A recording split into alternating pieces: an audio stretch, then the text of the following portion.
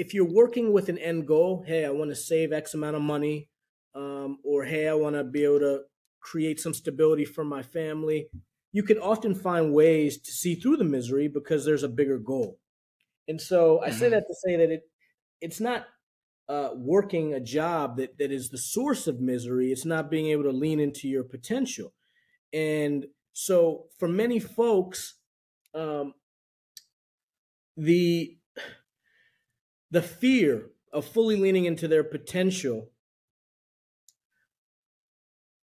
overrules their misery, if that makes sense. So they Mm. may feel miserable and they may on some level acknowledge their misery, but their fear around what it would mean to fully lean into their own confidence in their abilities, right, is so overwhelming that it feels like misery is a better option in some cases, as crazy as that sounds.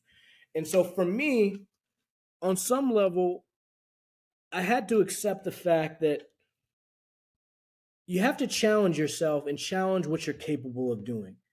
And you do it with the full knowledge that you may achieve your goal, you may not, but you will learn something about yourself in the process that will help you get to your final destination.